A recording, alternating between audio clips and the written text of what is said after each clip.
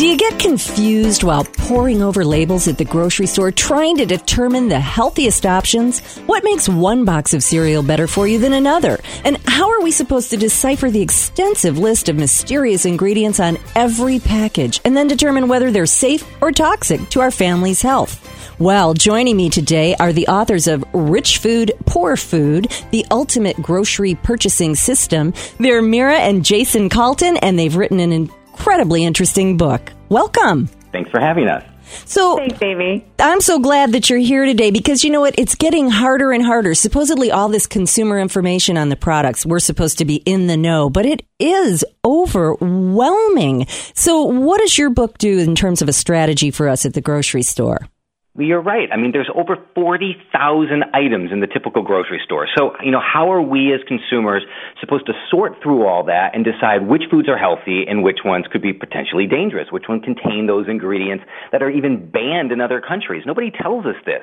So that's why we wrote Rich Food, Poor Food. We wanted a point-and-shoot guide that would literally be something that a person could buy today and use tonight. They can go in the grocery store, and we kind of decipher how to read a modern food package. And, the modern food package it's an incredible thing. You've got your billboard up front trying to lead you in the direction the food manufacturer wants you to go. You've got your nutrition facts that all, your doctors and nutritionists tell you to look at, where you have your carbs, your fats, and your protein, and you're supposed to make some kind of sense out of that. And then you've got the ingredient list, which are full of terms that are oftentimes very confusing and very foreign to people. So we decided to say, let's look at all three of these things. Let's make it easy. Let's decipher it for the typical consumer, and we show you exactly how to purchase the healthiest foods in every aisle with Rich Food, Poor Food. Well, it's funny. I just opened to this page about milks, and it is very, very clear. I love this steer here or steer clear.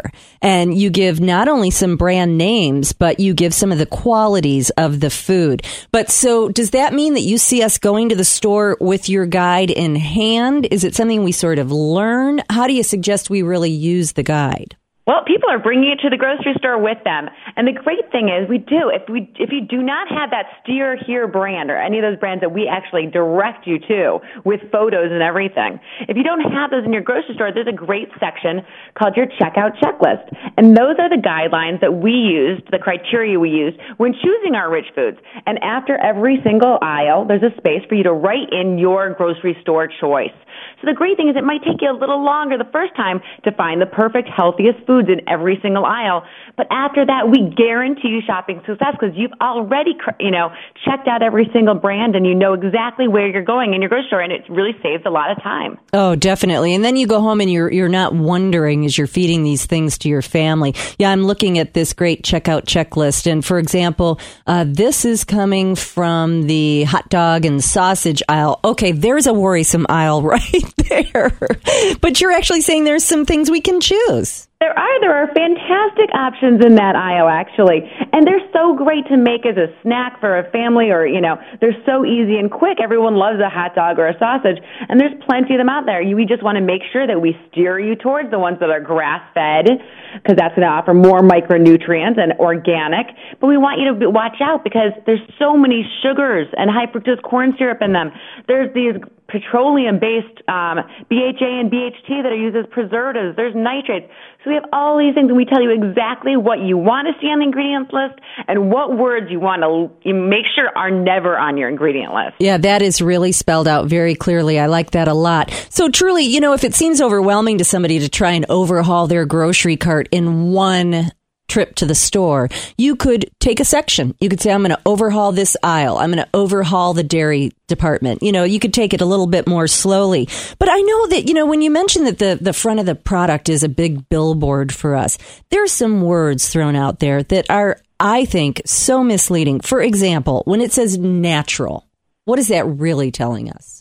Well, that's one of the most common words we find in the grocery store today. And it doesn't mean that everything that says natural is a bad product. But what we want consumers to realize is that it may not be it may not mean to you what it means to the manufacturers. It kind of summons up, visions in the mind of chirping birds and clear streams and very blowing trees. But did you know that foods that say that they're natural can contain ingredients such as high fructose corn syrup, partially hydrogenated vegetable oil, modified food starch? They can contain hormones, pesticide, antibiotics, chemical fertilizers. They can be genetic engineered, and they can be grown in sewage sludge. Oh, God. Yeah, it's not exactly what we think. And so, again, we're just informing the consumer to say, hey, you know what? Take those words that we see with a grain of salt and do a little bit more investigating by turning it over and looking at the ingredient list. Yep, that's important. Now, you talk about some sinister sugar substitutes. Tell us which ones we should avoid at all costs. Well, I'll tell you it this way. First of all, sugar. We don't like sugar, real sugar, and there's tons of aliases for sugar itself. We definitely don't like high fructose corn syrup either. We're talking about sinister sugar substitutes. We're really referring to those things like sucralose, Splenda, or aspartame, neotame, and saccharin. And really, we don't like any of those. They all have negative side effects. And actually, what they've shown now is that a lot of the times people actually gain more weight when they eat products that contain these diet sweeteners. So we want to be careful. Now, on the other hand, we love stevia. Stevia is an all-natural leaf. It's from South America. And there are some good stevia options out there today. So we would go towards a stevia instead. But not even all stevia is created equally. Now they try to brand name stevia to be, all these other box names. They put them in pre-sized packages, and those contain all sorts of things, and usually they contain sugar. So how could we find, the stevia that you're talking about then, is it the plant? We have to grow it ourselves, dry it, crumble it up, or can we buy stevia products at the grocery store that you do think are good ones? Yeah, we actually list in our sweetener section, we actually list a whole bunch of the different brands that we do approve of. Okay. We like the Kale Pure Stevia Extract. We like the Stevita Simply Stevia. We like the Sweet Leaf Organic. The ones that we don't like are those ones that people generally see offered at the restaurants. Those are things like Truvia. Oh, yeah. And stevia in the raw. Those are the things that are cut with a whole lot of other ingredients. There should only be stevia in stevia. Yeah, there you go. That's what I tell people when they're buying meats. I'm like, it should say just chicken. That's all it should say. And all this water, and people are paying for the water and the sugar and the sodium that they're stuffing this chicken full of. Exactly. I know. That's craziness, really craziness. If you're just joining us, we're talking to Jayson and Mira Calton. They are the authors of Rich Food, Poor Food, the Ultimate Grocery Purchasing System. It's a way to shop smart, shop healthy, save time and money. Now, you mentioned that there are some ingredients that are banned in Europe, but they're found in our foods. What are those, and why are we accepting this?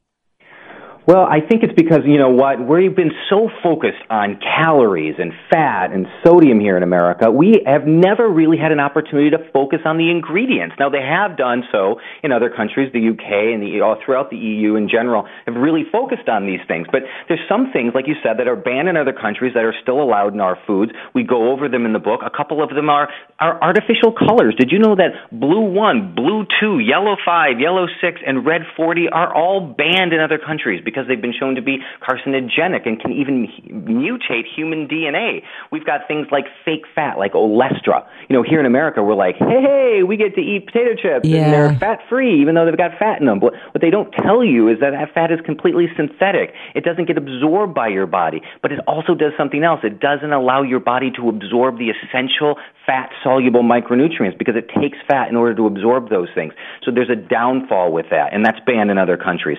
Brominated vegetable oil is another one. Brominated flour. Azodicarbonamide, that's a good one. If you use that ingredient in Singapore, you should go to jail for 15 years. Oh, my gosh. 15 years and fined $500,000. BHA and BHT. This is something that the National Institute of Health has said is reasonably considered to be a carcinogen. And the state of California lists it as a carcinogen. Yet, it's in our foods all over the grocery store.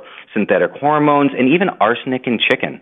Oh, my gosh. Well, it's funny because real food, as close to it enters the world, there's nothing bad for you anywhere in any of that. But it's all these things that have been added and done for shelf life or consumer appeal or taste to our new taste buds that have, sort of become needing an assault to even be excited, it seems like.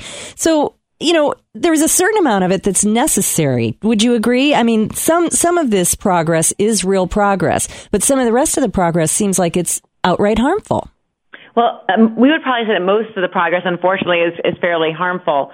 We don't say there's anything wrong with having packaged foods. And that's what you're talking about. Some of it's okay. There are a lot of packaged foods. There are people they're food manufacturers making good, healthy packaged foods. And that's what we try to explain in the book. We're not saying there's any bad manufacturer. There's bad ingredients that they're putting in. And a lot of the times what we find out is once we make them aware that these ingredients are harmful, they'll take them out. Right. And we really are seeing a lot of change. And it's about people getting involved and learning about these ingredients. And then once you have that education, you can leave them on the store shelves. And that's really how you vote. That's how we vote, and that's how we make change here in America, because it's all about the dollars and cents. Yep. So if you leave a bad product with bad ingredients on the shelf, you're sending a very strong message to the food manufacturers that you want them to do it closer to the great old-fashioned way. And do you think that's in the future? Do you think that that is happening, that consumers are being a little bit more stringent with what they want? We're very optimistic about it. I mean, I think we are at a tipping point here in the United States. I think we've kind of, we've gone through the last 50 years or so, thinking that the next new diet is going to be the answer. And I think what we need to now start to focus on is food quality. And we have started to do that. Books like Rich Food, Poor Food and others are leading the way in that. And consumers are educating themselves. They're saying, you know what, I'm not going to fall for this 100-calorie snack pack stuff anymore. I'm not going to, believe that if they take all the fat out of the food and throw all the chemicals in, it's going to be better for me. What I want to do now is I want to educate myself. And we're not all about the government, being out there to protect us and ban these foods like they have in other countries.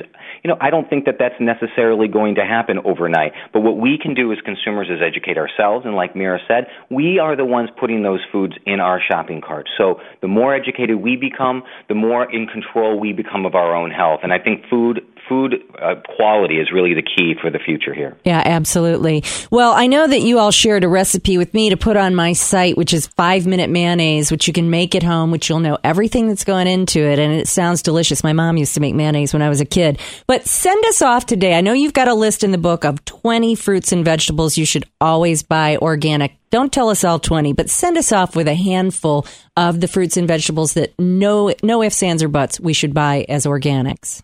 Well, we call these the Terrible 20 and the Fab 14.